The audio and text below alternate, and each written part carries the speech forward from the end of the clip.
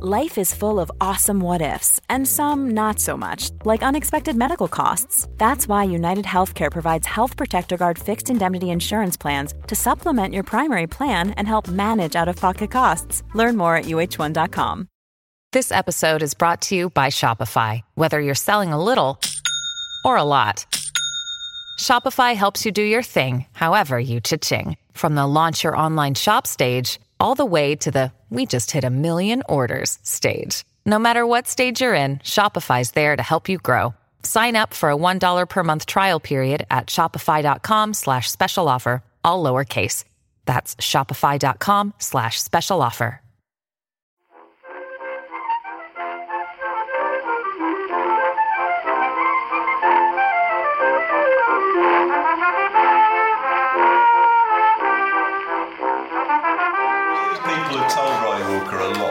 Like John Martin or Tim Buckley, so he's kind of gone to his head a bit, and he's having his legs apertured. And he's joined on stage by Danny Thompson, the famous who played with Tim Buckley, who played with John Martin. Have you been in the same room as Danny Thompson? Is Danny Thompson Richard Thompson's brother? Is that no? Although they played together. They have played together. No relation. How amazing! So anyway, they come on stage, and Riley Walker goes a massive round of applause. Riley Walker is stoned off his box. Yeah. There's a massive round of applause for the two acts. On they come. Riley Walker points at the musician on stage and he goes, "Ladies and gentlemen, Danny fucking Thompson," right? And someone in the audience goes, "Yeah, mate, we know who he is. Who the fuck are you?" I forgot that's brilliant. That is great. That's great. For a really good heckle, eh? Yeah. I've never felt I'd seen him twice, Riley, because I saw him first at Hoxton. Was it Hoxton Bar or something? Oh, great. And I've never felt so in with the in crowd because it was like all the music journalists. So Pete Perfides is there with Caitlin, and everyone's standing around. There's like 150 people watching Riley Walker. And who was it? Pete Perfides was going on and on about it the day after. I can't remember who else was there. But I thought, blimey. I'm in with the 40-something in crowd. Riley Walker's playing Port Elliot. Really? Is he? Yeah, he is. Great. Do you really like that stuff, though? Really? Yeah. What? Richard Thompson? But when you say that stuff... John Martin. What stuff are you referring to? 70s British fucking folk music. It's not folk music. Okay. John Martin doesn't play folk It's time for me to tell you something about Matthew. Fucking folk music. His parents are folk musicians. And he was brought up in a home. He lives in Lewis. Okay. Have you ever seen that great... I'm so sorry. I'm sorry if you lost. There was a great internet meme of a photo of a dog staring into a camera with two people playing guitars in the background, and someone had put a caption that said "Pets from Folk Museum, donate now," because the dog's like this. So Matthew, you may not wish to reveal this if it's being recorded, but was your childhood being dragged round festivals and pubs and... No, but the Morris were often in our garden. They were always referred to as the Morris. Were they just there in the morning when you woke up? They'd just be there. They come in at night. You refer to it as a side. Is there a side of Morris in the garden? And what they part used of to the country did you grow up They used to in? defecate in the garden. So you got the whole kind of Rottingdean... He's basically... Copper family. Yeah. I wish everyone you could see the Copper family. So I went back to my parents a couple of weeks ago, and my mum's old friend Jerry was there.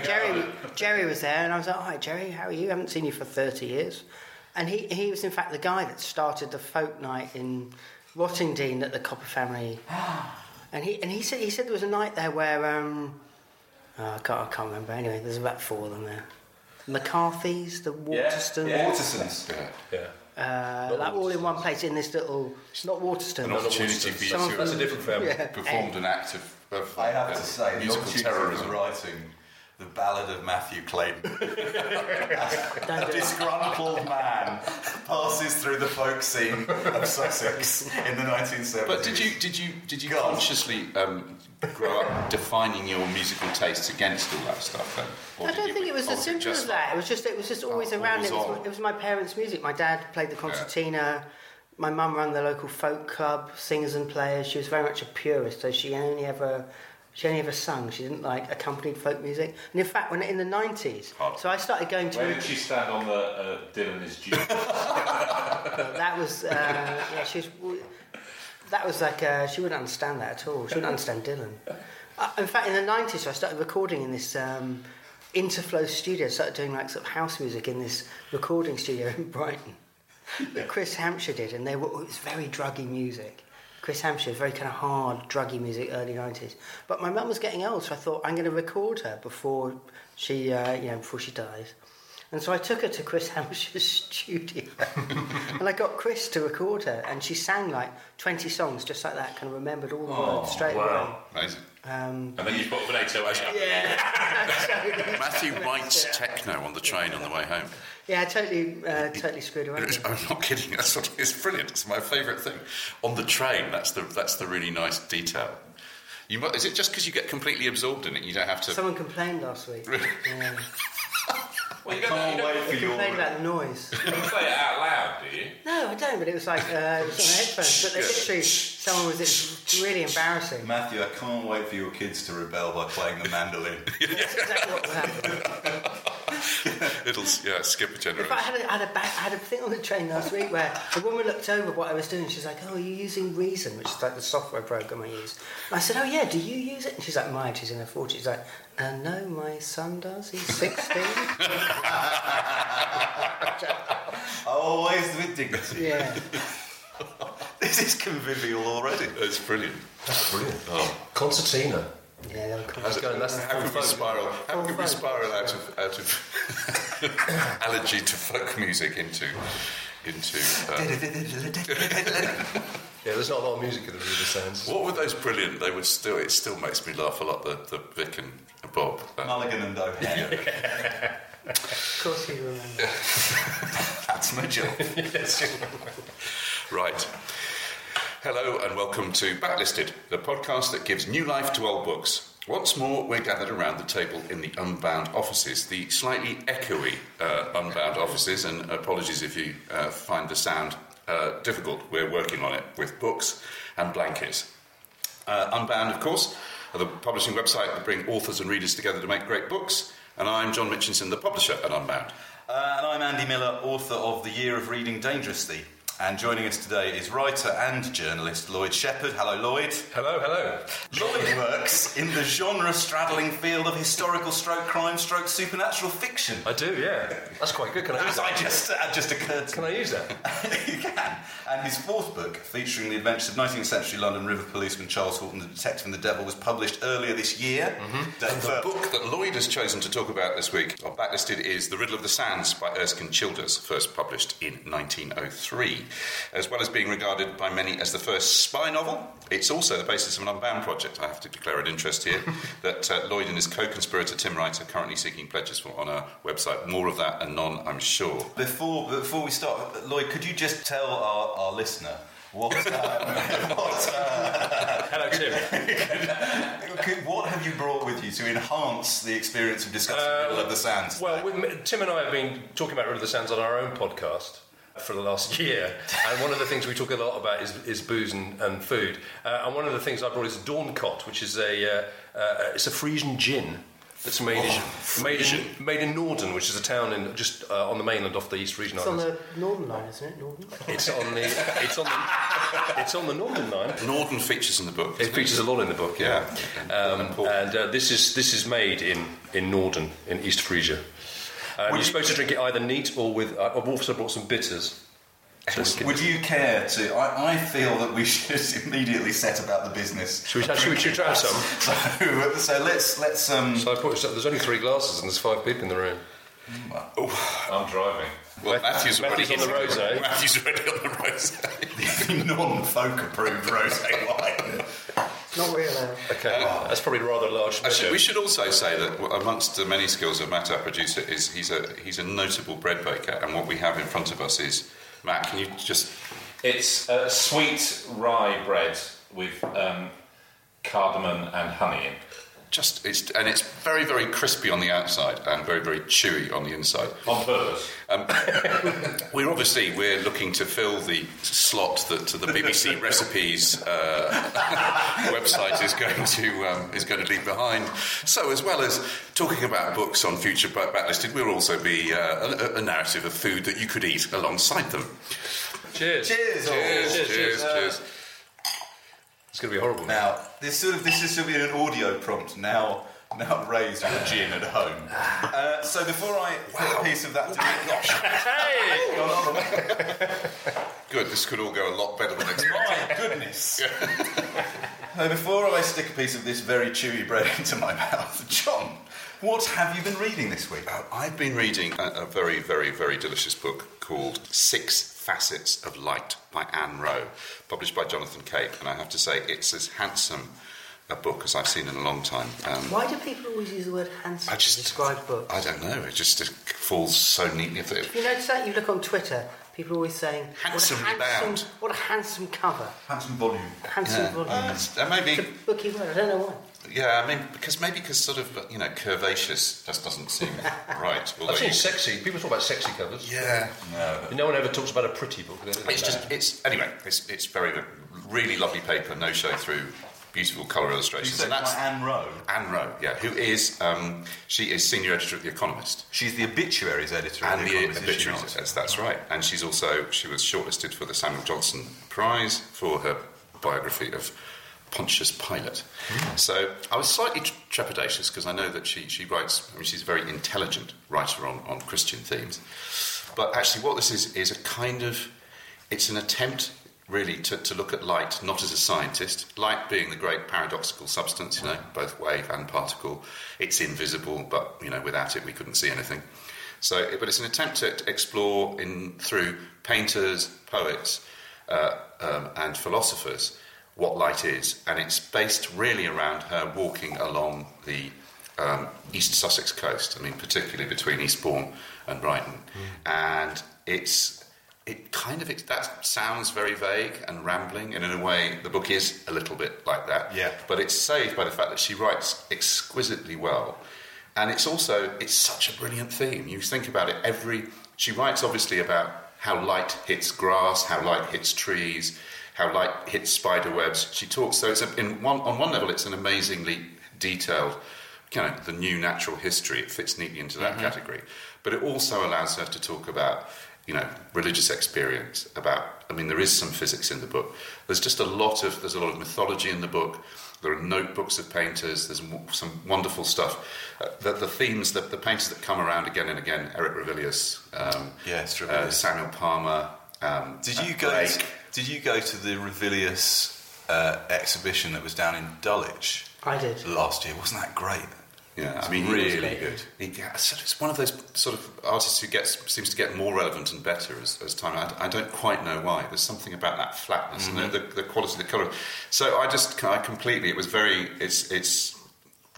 was a lovely reading experience. It's very John Mitchinson. It is very, isn't it? It's very. You've covered stone and rain, and now you've moved to light. Light. I'm so sorry. Can I read you just a little bit? This gives you an idea of just how well written it is and how interesting. I just think sometimes it would be very easy for you to turn around at a book like this and say, yeah, it's all right. But actually, she really delivers. She really. It's made me want to go back. Thomas Traherne. Mm-hmm. Which I sort of, glancing knowledge of a lot of poets, but you realise that the great theme of poetry, Dante, the great theme of poetry, particularly any kind of transcendent sort of, is light. That's the thing. Is it a metaphor? Is it a metaphor? What's a metaphor? Yeah. Anyway, here we go. Even daylight may be a distraction. It commands the stage so busily and glaringly that nothing prevails against it. Take away light, and the unseen garden lilac suddenly drowns the world in scent, and the invisible sea breathes and purrs as loudly as a great cat stretching, and human instincts are sharpened like a reptile's, the whole skin alert to possible contacts in the dark with the unknown and the unimagined. But then light returns, doodling and dancing. Its artfulness is flame-like, and it was in this form that Ravilius most enjoyed it. Fireworks, bonfires, wind-blown beams from lighthouses or cars, patches of bracken ablaze on a hillside, even the simple, friendly flare of a match. I wish I had seen it, was his reaction to any outbreak he missed. Have you looked up Lambent yet? He eagerly asked his lover, Diana Tuley, in 1939, perhaps having described her glowing skin that way. Here it is, of flame or light, playing on surface without burning it, with soft radiance, of eyes, sky, etc., radiant, of wit, gently brilliant. Hence, lambency, lambently, Latin, lambere, to lick. There you are. Very good. It's nice. Does she? I think I asked you. Does she write about Margate? Does she write about? No, she's very, very, very particularly written about her patch and her manner. And it's again, there's nice little bits of sort of autobiography about having a notebook when she's younger that's open and writing things in it. And there are bits of her notebooks threaded through it. Like I say, it's one of those books that, if she wasn't as good a writer as she is and as interesting a writer as she is, it might just feel self-indulgent. And of course, I think it was Einstein says somewhere in the book, no rascal has any idea what light is. We've pondered it. It's one of the great mysteries of the universe. We probably never know. It's the paradox. I have to say, we should put this up somewhere.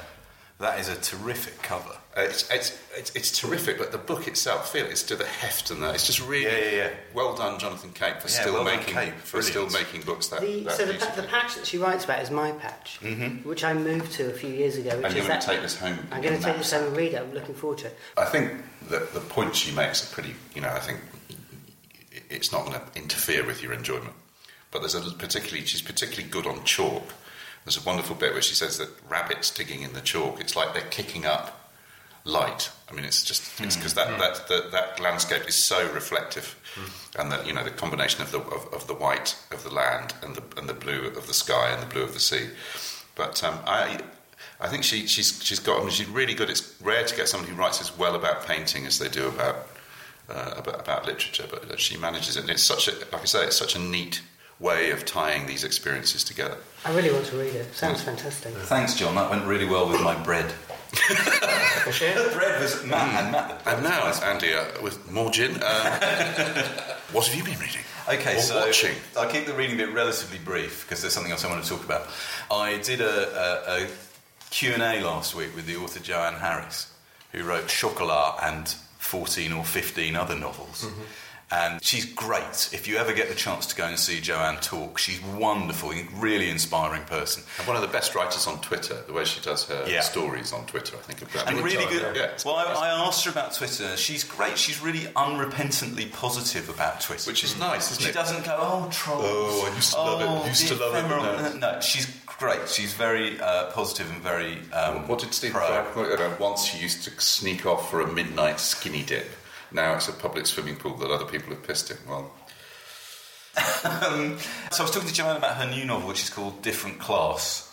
It's the third novel set in Maltby, the town of Maltby, and it's set in a school. It bounces backwards and forwards between two narrative voices. It's terrific, but I really recommend it. It is, it's really good. The thing about Joanne, which we talked about, and which is really interesting, is I once went to an event, a Clive James thing, where he was talking to publishers and booksellers, and he chided booksellers and said, the problem with you lot is you don't just have a Clive James section in your shops. His point being that he was a difficult writer to categorise, and if people like his stuff... No, I think his point being was that he really wants to Clive James. and that, Matt, yes. But Joanne is a really hard writer. Joanne Harris is a really difficult writer to categorise, isn't she, Lloyd? She writes books set in France about her last 3 books have shops, been a follow-up to Chocolat. Yeah. Pictures from Monsieur Curé. The Gospel of Loki. Yeah, based on the Norse myths. Which just came out of... I mean, I know she's written the Rune novels, which are... And then Different Class, which is... Complete But I can sympathise with that. I mean, my first 3 books, when I went into Waterstones Piccadilly once, my first 3 books were in 3 different sections of Waterstones Piccadilly. That's genre straddling. I mean, without this wanting to sound like a kind of cheap advert, but it is one of the reasons that we wanted to do Unbound. This classification thing is, to me, is a massive tail, tiny tail wagging a very large dog, because you want writers. The whole point about writers, surely, is you want them to do different things. Yeah. But don't you also think the readers there's a reader expectation? So I've had complaints from historical fiction fans. They go, "What's this weird stuff doing there?" I've had complaints from weird fiction fans going, "What's this historical stuff doing there?" There is an expectation that some people want. Jonathan Meades, a great line of Jonathan Meades, which I want to quote, is that anything really good creates its own genre. Yeah. Well, I said to Joanne, does it ever give you pause for thought that you ought not to dart around so much? What is it, do you feel, that ties all your books together, given that they are disparate in their subjects? And she just said, it's me. Yeah. And if people want to read me, they'll find me. And that she's got an amazing gift for narrative. And she's a really good An storyteller. amazing gift for voice. The voices the voice of the classics teacher in the new book, different classes, really reminded me of my Latin teacher from school, and it is really strong. So anyway, I was reading that, but I was reading it in between a more important development in my life and the life of my family, which is that my son recently turned 13. And as a mark of his entry into teenagerdom, we bought him a PlayStation 4. Oh. Okay, so we have a PlayStation 4 in the house. Isn't it cool? He has started... he started playing all the games, right? He's playing Last of Us, he's playing Destiny, he's shooting everything, right? His dad, meanwhile, is also spending hours on the PlayStation watching old arena documentaries. On BBC, the modern household. On YouTube. The modern household. But I've watched a series of the arena documentaries that usually Nigel Williams, made for BBC Two in the early 80s. Produced. A 5-part series on George Orwell. Yeah. An incredible film called A Genius Like Us, about Joe Orton, who lived just up the 2 minutes walk from where we are now. A fantastic film about Graham Greene, wonderful film with Powell and Pressburger when they were both still alive. Yeah. And you know what makes these films great? 2 things. They are made by people who love and have brilliant working knowledge of the material in question. But also, and the Orton one, I commend everyone, please go and watch this film. Firstly, because it was made not even 15 years after Orton had died. So it is full of people who knew Orton. Yeah. But the great thing, the thing that makes these films so great, is they let people talk. It's amazing. There are long, 3-4 minute, uninterrupted sections with Leonie, Orton's sister, with Charles Monteith, who nearly published Orton but didn't. There's a brilliant bit with the librarian who caught Orton and Halliwell in Islington Library, defacing library books, where he describes and reads out some of the jacket copy from the books. It's one of the single funniest things I've ever seen, and he knows it's funny, and he's being allowed to have his moment. I know one is inclined to say, things aren't as good as they used to be, and I think you I can don't say know where this exists now. I think you can say it. John, what was the thing that you read out to me last week that Hugh Weldon said? It was a wonderful piece about public service broadcasting. We just published Wyn Weldon's really lovely book about his dad, Hugh Weldon, who, amongst other things, he was never Director General, but he set up Monitor, which was the film the film unit out of which Arena grew. But it was just what struck us. I mean, the party for the book was amazing because David Attenborough came, and Humphrey Burton came, and Melvin came, and all the sort of BBC grandies. But you suddenly felt that sense that they were trying to do something that I don't think it's not even on the agenda anymore. They were doing things because they thought they were important to do, and that they were providing a record of something. Yeah. And that I think the quote was something along the lines: even if you had an idea wasn't enough. It was only became good television if you worked hard and you made something that was. Whereas now it's all about... It was if you followed your interest and you were true to your interest. It's all now about ideas. Well, that's good. We should do more visual things. I like that. But I'm just making a virtue. I would like to... Can I just say, is it all YouTube? They're all YouTube, the arena films. They are, although you can also buy stuff from the BBC shop as well.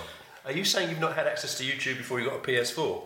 I've not had access to the pleasure of watching sitting in YouTube with a glass of wine on the telly, on his laptop. No Apple TV for Apple you. TV then. is your friend. Yeah. Well, do you know what the connection is between the book that we're about to talk about? Is that I spent ages trying to find the film of The Riddle of the Sands on Amazon Prime. What with Michael York? It's on YouTube. It's on YouTube. Yeah. It is the whole thing, yeah. I watched that this week. I think we'll come on to it in due course. Yeah. We've talked about books enough. Now for some capitalism. This episode is brought to you by Etsy. Looking to instantly upgrade your Mother's Day gift from typical to meaningful? Shop Etsy. Now until May 12th, get up to 30% off personalized jewelry, style, decor, and so many other items Mom will love. And if you want her to know you put a ton of thought into her present, use Gift Mode. Gift Mode on Etsy takes the stress out of gifting so you can easily find well-crafted, original, and affordable pieces from small shops. Just tap or click Gift Mode on your Etsy app or Etsy.com. Then answer a few short questions about Mom, and Gift Mode instantly gives you curated ideas based on hundreds of personas. Need something original and affordable for Mother's Day? Etsy has it. Shop until May 12th for up to 30% off gifts for mom. Terms apply. Hi, I'm Daniel, founder of Pretty Litter. Cats and cat owners deserve better than any old-fashioned litter. That's why I teamed up with scientists and veterinarians to create Pretty Litter. Its innovative crystal formula has superior odor control and weighs up to 80% less than clay litter. Pretty Litter even monitors health by changing colors to help detect early signs of potential illness. It's the world's smartest kitty litter. Go to prettylitter.com and use code SPOTIFY for 20% off your first order and a free cat toy. Terms and conditions apply. See site for details. The Hargan women seemed to have it all. We were blessed. My mom was amazing. But detectives would soon discover... inside the house, there were the bodies of two women. A story of betrayal you would struggle to believe if it wasn't true. I am just praying to God, this is a sick joke. From 48 Hours, this is Blood is Thicker, the Hargan family killings. Listen to Blood is Thicker, the Hargan family killings, wherever you get your podcasts. Lloyd, yes. Yes. Riddle of the Sands. Riddle of the Sands. Tell us why you wanted to talk about Riddle of the Sands on Backlisted. Well, Riddle of the Sands, I read Riddle of the Sands at school, as I'm sure a certain number of people of a certain generation who were educated at a certain type of establishment would have done. And I'd forgotten all about it. And my friend Tim Wright, who is a very clever digital writer, writes stuff for online, also writes BBC Radio 4 plays. A few years ago, he did a thing called Taking a Book for a Walk. He took Kidnapped for a walk from the Western Isles to Stirling in the same time frame as the book and being in the same location. And he said to me, I want to do the same thing with Riddle of the Sands, because, as anyone who's listened to our podcast about Riddle of the Sands will know, it's curiously specific about dates and locations. And so the idea was that we would take this book and we'd take it for a walk. So I had to go and reread it. And so I reread it, I suppose, 2 years ago. And I just thought it was absolutely amazing. I mean, I'd forgotten how, I read it at the same time I was reading Alistair MacLean and Sven Hassel. It was in that kind of, but as a book, I thought it was just staggeringly good. So we've been doing this podcast about the book, going through each day and drinking lots of things and talking about it. And we went to the Kiel Canal last year to do a couple of days on the Kiel Canal to sort of reenact it.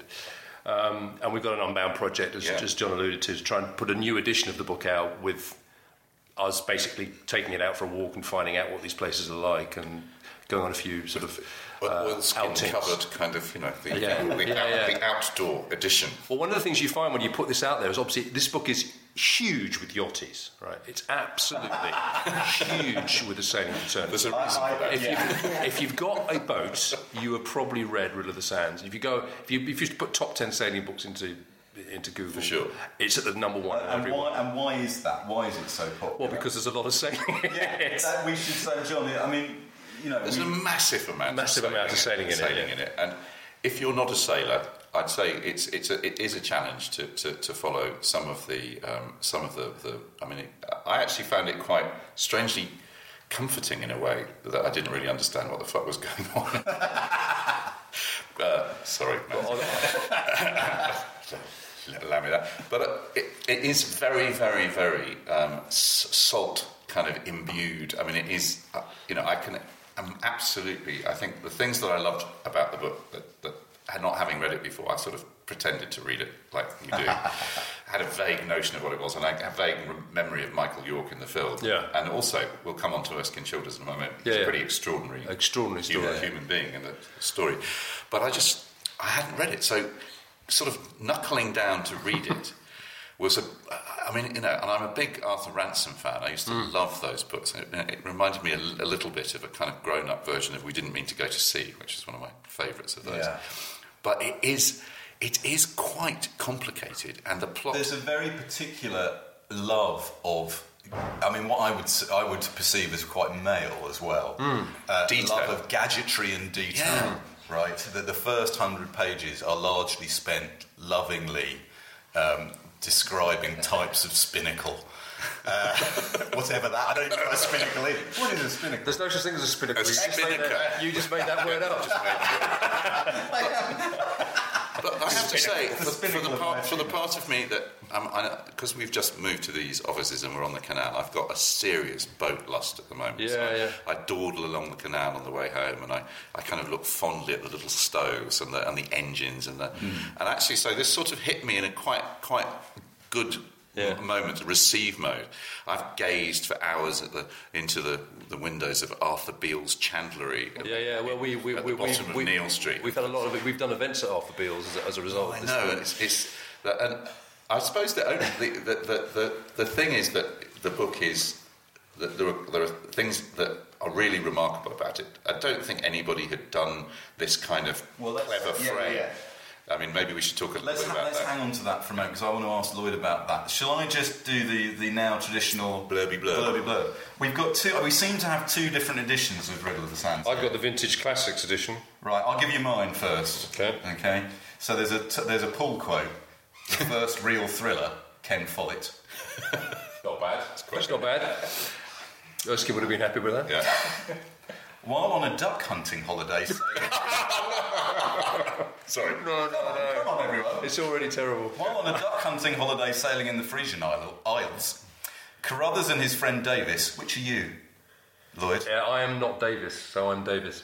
You're Davis. On the podcast, Yeah, you're Davis. You are Simon McCorkindale. I'm Simon McCorkindale. Yeah. Carruthers and his friend Davis become suspicious of German naval activity off the North Sea coast. It's terrible. The pair decide to investigate and are soon embroiled in a world of suspense and intrigue as they set about foiling nothing less than a plot to invade England. Initially published in 1903, The Riddle of the Sands proved a prescient vision of the Anglo-German conflict that was to culminate in the First World War. This thrilling adventure is now regarded as the first, and one of the best, spy novels ever written, inspiring later masters of the genre from John Buchan to John le Carré. Okay, shall I do Vintage Classics? Yeah, go on, we go. Careful, there's a plot spoiler in the Vintage Classics. Yeah, hang on. Yes, spoiler alert. Paul quote, a ripping yarn, it's just so exciting, Ben McIntyre. When Carruthers receives a letter from his friend Davis suggesting a Baltic sailing trip, the vision of a manned yacht, A1 scenery and excellent duck shooting quickly works its charm. But Carruthers' hopes for a holiday are quickly dashed. There has been suspicious activity along the coast. The Medusa, manned by the sinister Dolman, has already tried to destroy Davis. What are the Germans up to? Nothing less than a plot to invade Britain.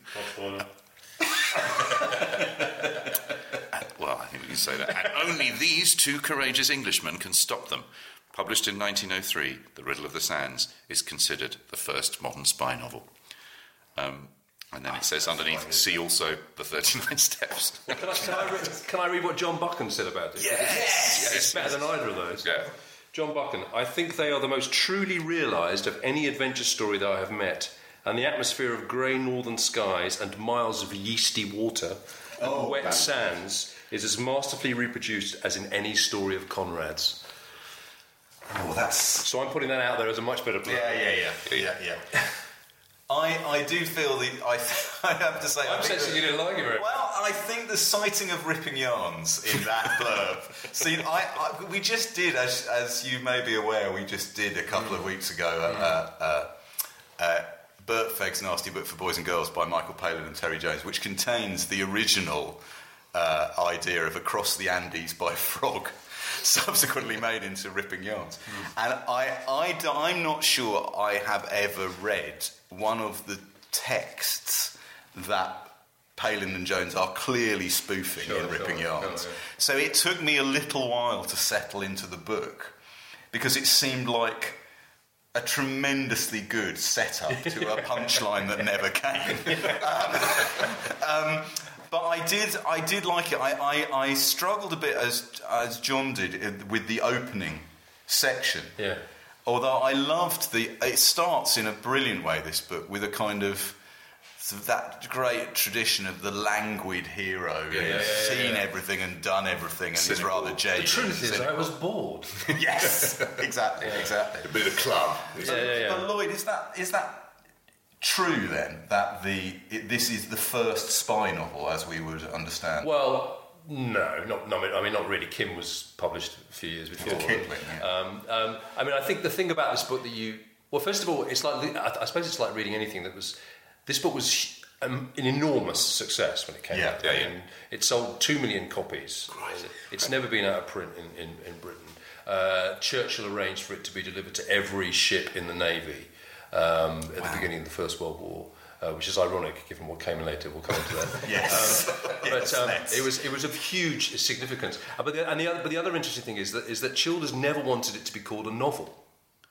He was violently opposed to it being called a novel, and he didn't want to be called the author. He wanted it to be called the editor. So the whole thing was this is a found text. So the whole shtick was that these guys had actually existed, and even today you can read stuff in the sailing fraternity where people clearly think this stuff sort of actually happened. And I think a lot of the difficulty perhaps with the sailing stuff is Childers himself sailed this route in 1897 on his own boat, so it's all very vivid in his mind. He's describing what actually happened, and obviously it's all stuff that he was really interested in. But Britain at the time was a sailing nation, right? Well, so and that's a huge. And we're not theme. anymore. That's right? a huge theme in the book: the decline of Britain as a sailing nation. Well, the decline of Britain as a little boat sailing nation, and of course with Dunkirk down the road. But that's one of the great. I think some of those rants of Davis in the book about. Well, Davis is clearly Childers, right? Davis is this sort of slightly off to the side, disconnected, a little bit humorless and a little bit sort of straight back, sort of, but also fiercely patriotic. Well, fiercely everything, fiercely fierce, fiercely in love, fiercely patriotic, fiercely. I did struggle a little bit with some of the trying to figure out. I'm counting the word struggle, so a little tally down. I'm just with the understanding. The sales and what the I've said a word. Spinnacle is a word, isn't it? No, Spinnaker is a word, and Spinnaker is also not in the book. No, Spinnaker's not in the book. Should back you up there. Yeah, but the point being is, what I'm saying is that didn't really bother me in the end because I thought that was my it's the sort of thing if you read it maybe more slowly and carefully, or if you were on a sailing holiday or learning how to sail, you'd probably master it quite quickly. The way he does it is Carruthers doesn't know how to sail. Yeah. Right, so Carruthers is learning how to sail in the first quarter of the book, and that's kind of, so you're learning as you go along. And it's sort of the whole thing, it becomes actually after a while quite mesmerising, and the sense of place is really extraordinary, but the sort of all that tacking in the dark, and I mean, it's just, I guess it's just I think the thing you say about it being male is kind of true. I mean, it's two men on a boat, and there's quite a lot of technical detail in it. But once you get the beginning of the sense of where the plot is taking you, I mean, it's quite hard.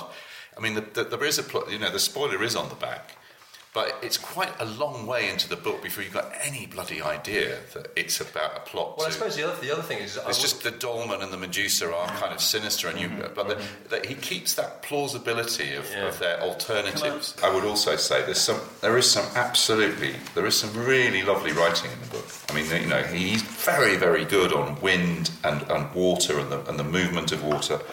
And I mean, I'm going to just read a little... I'm just going to read a little bit of this, and I'm sure you've got bits you want as well, Lloyd, but this just fell open on this. Later, as the wind sank to lazy airs, he became busy with a large topsail and jib, but I was content to doze away the afternoon, drenching brain and body in the sweet and novel foreign atmosphere, and dreamily watching the fringe of glen, cliff, and cool white sand as they passed ever more slowly by. Very good of that, and the whole thing of Carruthers arriving and not feeling ghastly. The whole thing is just, he can't believe he's got a portmanteau that's far too big for the boat. And there's some really good comic business about this fop showing up. Yeah, shall we go and stay in a hotel? I don't really like going on. Yeah, are your men arriving? There are no men arriving. It's like the worst. You're sort of beginning with the worst, and then gradually the boat is quite small and pokey and difficult. There's a lot of good stuff about what it's like sleeping in a bunk. But I think you're right, Lloyd. I think that's clearly deliberate, isn't it? There's a clear attempt to take the reader by the hand and say... And put them in a boat. Yeah, put them in a boat and say... There's a very funny bit. Can I read that? I'm not going to read the bit I was going to read, because the bit I was going to read is more in line with this. But there's a funny bit about Carruthers arriving, and he goes down into the boat and bangs his head and bangs his shins and all this kind of stuff. You see, were Davis's reassuring words, there's plenty of room to sit upright, which was strictly true, but I'm not very tall, and he is short. Some people make a point of headroom, but I never mind much about it. That's the centreboard case, he explained, as, in stretching my legs out, my knee came into contact with a sharp edge. I had not seen this devilish construction, as it was hidden beneath the table, which indeed rested on it at one end. It appeared to be a long, low triangle running lengthways with the boat and dividing the naturally limited space into two. You see, she's a flat-bottomed boat, drawing very little water without the plate. That's why there's so little headroom. For deep water, lower the plate. So in one way or another, you can go practically anywhere. I was not nautical enough to draw any definite conclusions from this. But what I did draw were not promising. That's great. There's a lot of that stuff where Carruthers... But also, when Carruthers gets into the sailing, there is some really lovely bits with him kind of going, OK, I'm beginning to understand why people are into this now. And so, I think that's rather... There's lots of little good stuff. But I do think this thing about it not being a novel, right? The thing about... that's what I wanted to say. It's the frame, I think. I can't think of a novel that has this completely realised frame, that this was found papers and I'm the editor, which he sort of says in the preface. Which is EC. Which has obviously been used many times since. But was it? Sorry, when it was published, then it was published in. So it was published in 1903. I'm just finding but it was called The Riddle of the Sand: A Record of Secret Service Recently Achieved. Yeah. And what was the author? Edited by Erskine Childers. What was the author like? What was Erskine like? Yeah, was big stuff. Well, I've got 11 pages that I can go through. Matthew, if I give you the title of some of Erskine's other books, this was the only novel that he wrote, and he didn't want it to be seen as only novel he wrote. And his other books include War and the Arme Blanche, German Influence on British Cavalry, The Framework for Home Rule. Yeah. He was a serious mofo. So he was born 1870, born to an English father and an Irish mother. That will become important, in Mayfair. And his father died when he was 8 years old, and there was some strange family business that involved his mother going to a sanatorium. And he was basically adopted by his Irish aunt and uncle and went to live in Ireland.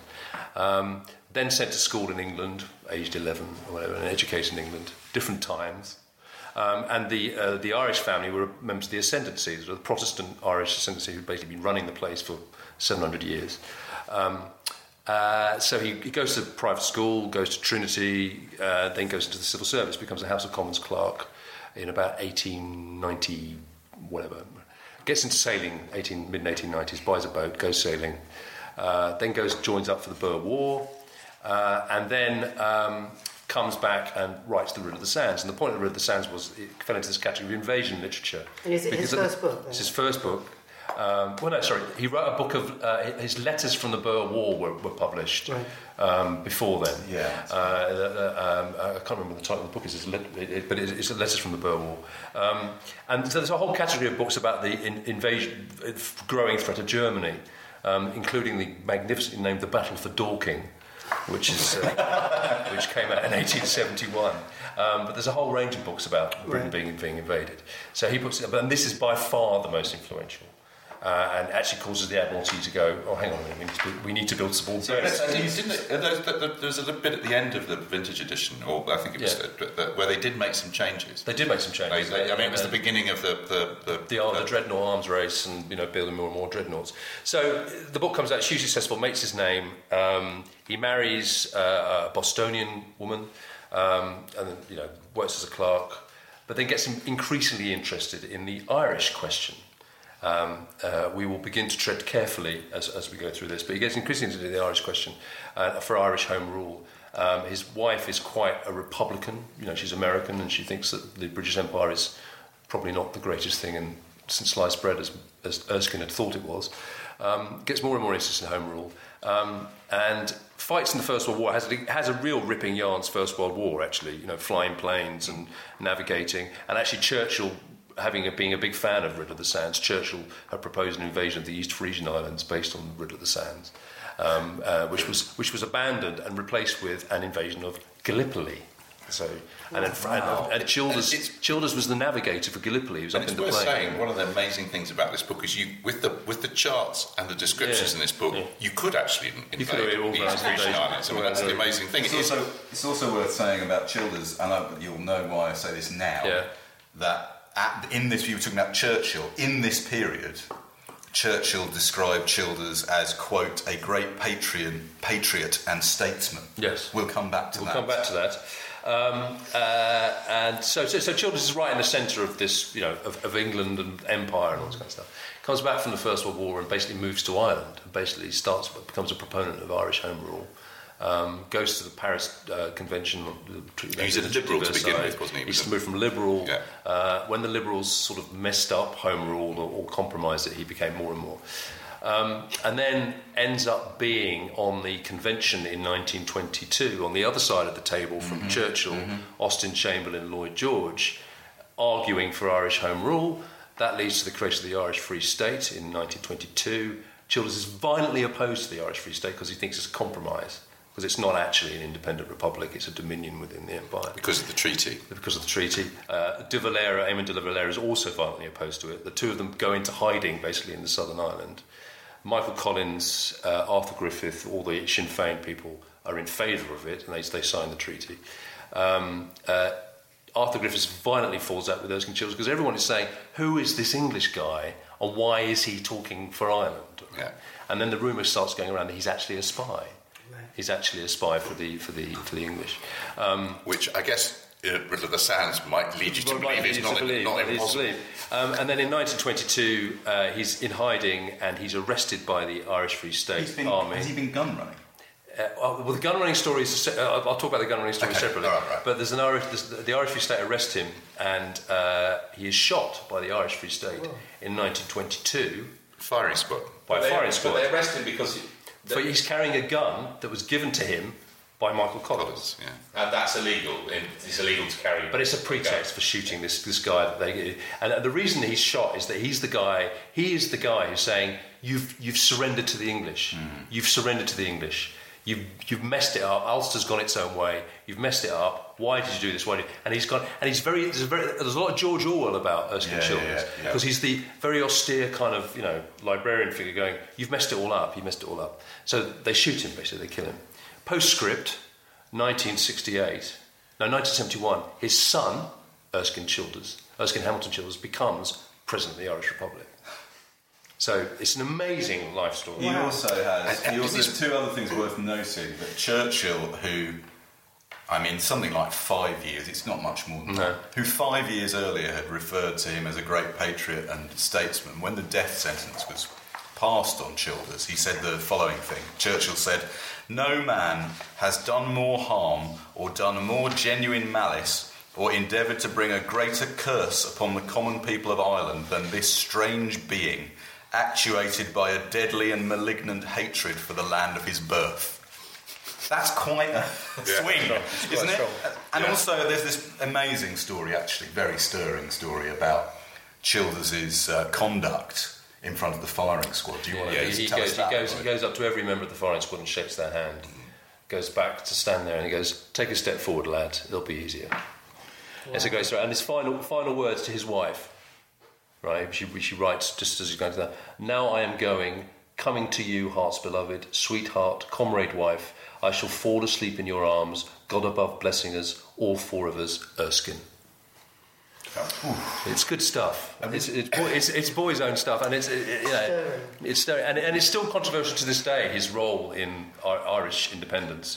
This Englishman at the heart of this basically struggle with England. Well, there does seem to be that element even in the novel of him. A number of times, his attraction to the idea of what he calls romance, which is that getting carried away with the sort of the story and the transformation of Carruthers, who is a kind of as you say, languid sort of policy wonky Foreign Office bod, going to his club and smoking cigars and living a life of pampered ease. Particularly engaged. And then, becoming suddenly, by the end of the novel, he's kind of doing all kinds of heroic stuff in boats and shaving off his moustache and pretending and dressing in disguise. I think one of the interesting thing about that stuff is a lot of the stuff that we now take for granted in kind of spy books is kind of all there. Yeah. There's the disguise stuff. There's the fantastic dinner party near the end, where no one is saying quite what they mean, and everyone's. It's a brilliant bit of writing. It's like a play, and the brilliant bit where he's creeping through the fog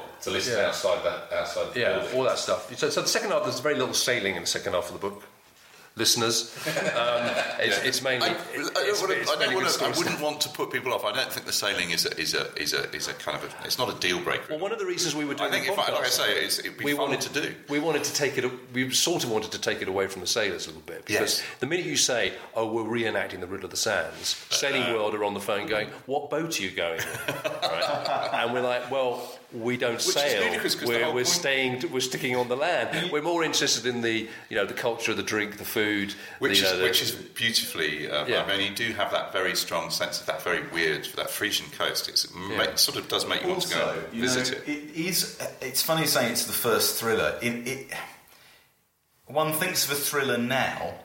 Like if I think of a thriller, I think a thriller might be Lee Child, right? And Lee Child, great though Lee Child is, doesn't hang about. No. Right, page 3, you're off. Yeah. Right? What I found fascinating about this book is there's a very deliberate, it seemed to me, hang on in there. Once we're underway, then we'll really go for it. Well, I think a lot of that is actually from the sailing, because if you've ever sailed, there is quite a lot of hanging around. You're not going very fast. There's a lot of waiting for the wind. There's a lot of waiting for the wind and all that kind of stuff. But also, I mean, you're into music from the 60s and 70s, and one of the fascinating things about that is they're making it up, right? They're making up what we now take as being genre. And this is what this book is doing. It's like there's all the stuff at the beginning in London when he's going out and buying all this stuff. Which I love. It's just like Bond. It's just like Bond visiting Q and going, buy this, take that, buy that. And Fleming does it in 3 pages, and Childers does it in 20. But we haven't. It's a sort of. I mean, it's not unfamiliar. I mean, in a way, if you Rider Haggard, which is considerably harder to read than Erskine Childers, and even John Buchan, who I guess probably was inspired by this. I'm thinking. Well, they're right. They're right at the same time. Buchan was a very, very big fan of Childers. Yeah, but I mean, what I liked was the idea that you would, that there were you referred in the text to the maps and charts. I mean, it was an attempt to really. To realise something that was happening in the real world, there was it wasn't just imagination. But at the same time, the delaying, I think, is because it is a riddle. I mean, it is looking at trying to figure out what motives are, and it's boats in the night, and it's kind of who's that coming towards us now? Well, it's the girl who you kind of figure that Davis has got the hots for, but it's never quite clear. I mean, it's lots of a little bit more than the hots. I mean, he's in a complete state. He's in an absolute funk. Lloyd, has anybody ever made a musical of No, there's been a film. There has been a film, that's right. We've been talking about the amazing sophistication of this book and the way it plugs into the geopolitical scene of the time. Let's just listen to the trailer from the 1979 film. What started as a harmless holiday ended in a desperate struggle for their lives.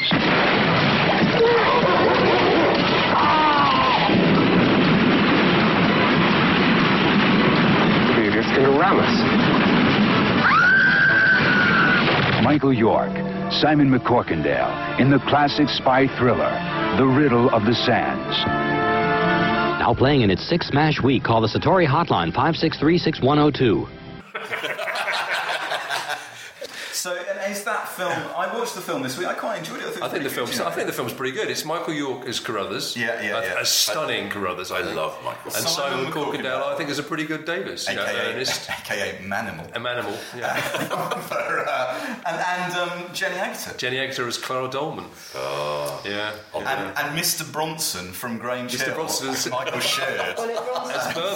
As Burma. So, Matthew Clayton, do you have any tenuous links to this book? Yeah, tenuous link. I've got a tenuous link.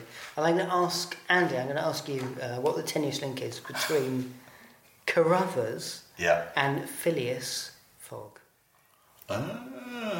Is it David Niven? your nemesis, David Niven. Let that drop. Yeah. Is it Michael York? No, it's not Michael York. It's Bradshaw's Continental. Very good. So Bradshaw's Continental is the travel guide, kind of incredible travel guide published by... It is amazing. It's a railway timetable. Yeah, but it's kind of railway... It's also got steamers and hotels. Right. So everything you need to know. So it features in Phileas Fogg, but Bradshaw's also feature in Sherlock Holmes, Count Dracula, G.K. Chesterton... Lewis Carroll and Agatha Christie, which is really incredible. But my favourite Bradshaw story is the one that connects Bradshaw's with Michael Portillo. So... Oh, he's got... So wonderfully. I mean, this is a wonderful story. So in 2010, Michael Portillo starts a TV series, Great British Train Journeys, where he follows the Bradshaw's British guide, around railway journeys of Britain. And in 2012, January 2012, an extraordinary thing happens, which is the facsimile version of the 1863 Bradshaw's book sells 30,000 copies. Old House of the Publishers, part of Osprey, and it goes on to sell over 100,000 copies. The facsimile edition of his 19th century train guide, because of Michael Portillo's programme. Isn't that insane? Very fantastic. This is what every editor dreams of happening. It's out of copyright. Totally, yeah. It's out of copyright. It's got no colour in it. It's no colour. We aren't going to have to be paying Bradshaw. There's no author. There's no author, and it's totally random. Completely random, out of nowhere. Yeah. When did Bradshaw... Do we know when they stopped making Bradshaws? Well, Bradshaw died in 1853, but they carried on after his death. I've got an 1896... online, I download it off the internet. Right. It's basically like downloading the internet. It's basically the Victorian internet. 25 gigs. There are over 1,000 That's what I did pages to the BBC Food section the other day. I've downloaded them all. If anyone needs a copy. Recipe cards, Matt. Recipe cards. But I love that Bradshaw's is in there. I love that. And it featured so much in the literature of the time. But the funny thing about Bradshaw's in this book, because obviously Childers, when he did his sailing trip, he didn't take a train, he did everything on the water. Yeah. So to research the train bits, there's quite an involved train section, if you remember. He's got to be at a certain place at a certain time, and they go into disguise in the toilet and come out. And actually, he must have researched all that in Bradshaw's. Because actually the times in Bradshaw's are identical to the times in the book. So you kind of go, well, actually, he's just opened his Bradshaw's when he was researching the book, just as I do when I've got to go to St Helena or something, and just read it out. There's a quote there, isn't there, about a man starts going back to and looking through his Bradshaw's in the same way that he will fondle his gun in the office. I was going to ask you, Lloyd, why Childers only... Why didn't Childers not write more novels? But actually, I wonder if the question is not that, but why he wrote a novel in the first place. Well, I think because the interesting thing about his writing, the thing that he was involved in Ireland, people said that the reason the English government caved in sort of 1920, 1921 to the Irish was partly Michael Collins' guerrilla warfare, but equally Erskine Childers' propaganda, because all he was doing all day long, he was running the Irish Bulletin, which was the Sinn Féin newspaper. He was editing it and basically writing it all day long. So I think he probably thought that novels were somewhat frivolous. And actually, one of the interesting things about being a writer, and you look at the life of Erskine Childers. I mean, this is a man who was violently in the world. Right? He was trying to change the world, and the thing he tried to change the world with was his writing. So you mentioned his stuff on his pamphlets on the British Army and the cavalry. You know, they were hugely influential because he was basically saying, we're about to go to war and we've still got men on horses carrying swords. Do you have any idea how bad this is going to be? And so he was that's why Churchill was such a huge fan of his, because he was saying all that. So I think he probably found an outlet for his writing that was to do with changing the world. He probably couldn't think of another novel that would have the same effect. His conversion to the cause of Irish nationalism is quite an extreme thing. You can see why people were suspicious, because it's so extreme.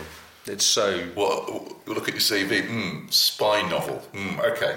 You know what? Thanks for choosing this, Lloyd. I learned so much.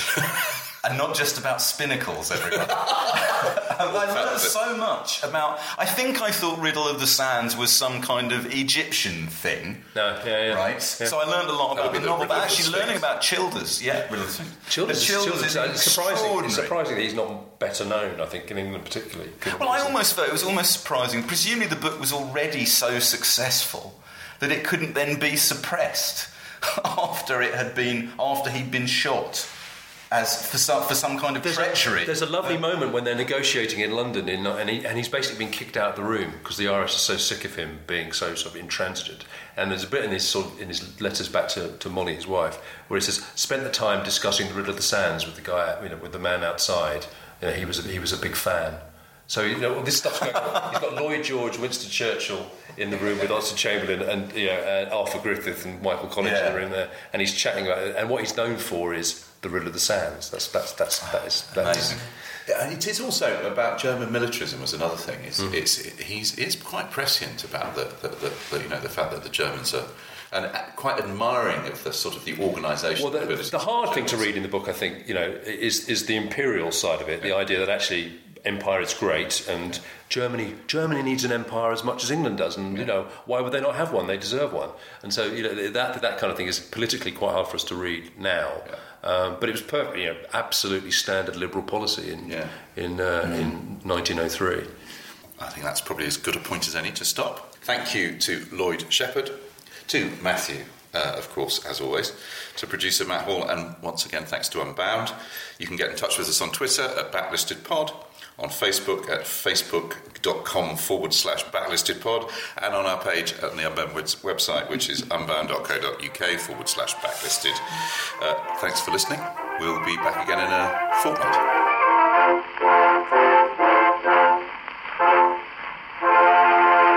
If you prefer to listen to Backlisted without adverts, you can sign up to our Patreon. It's www.patreon.com/backlisted.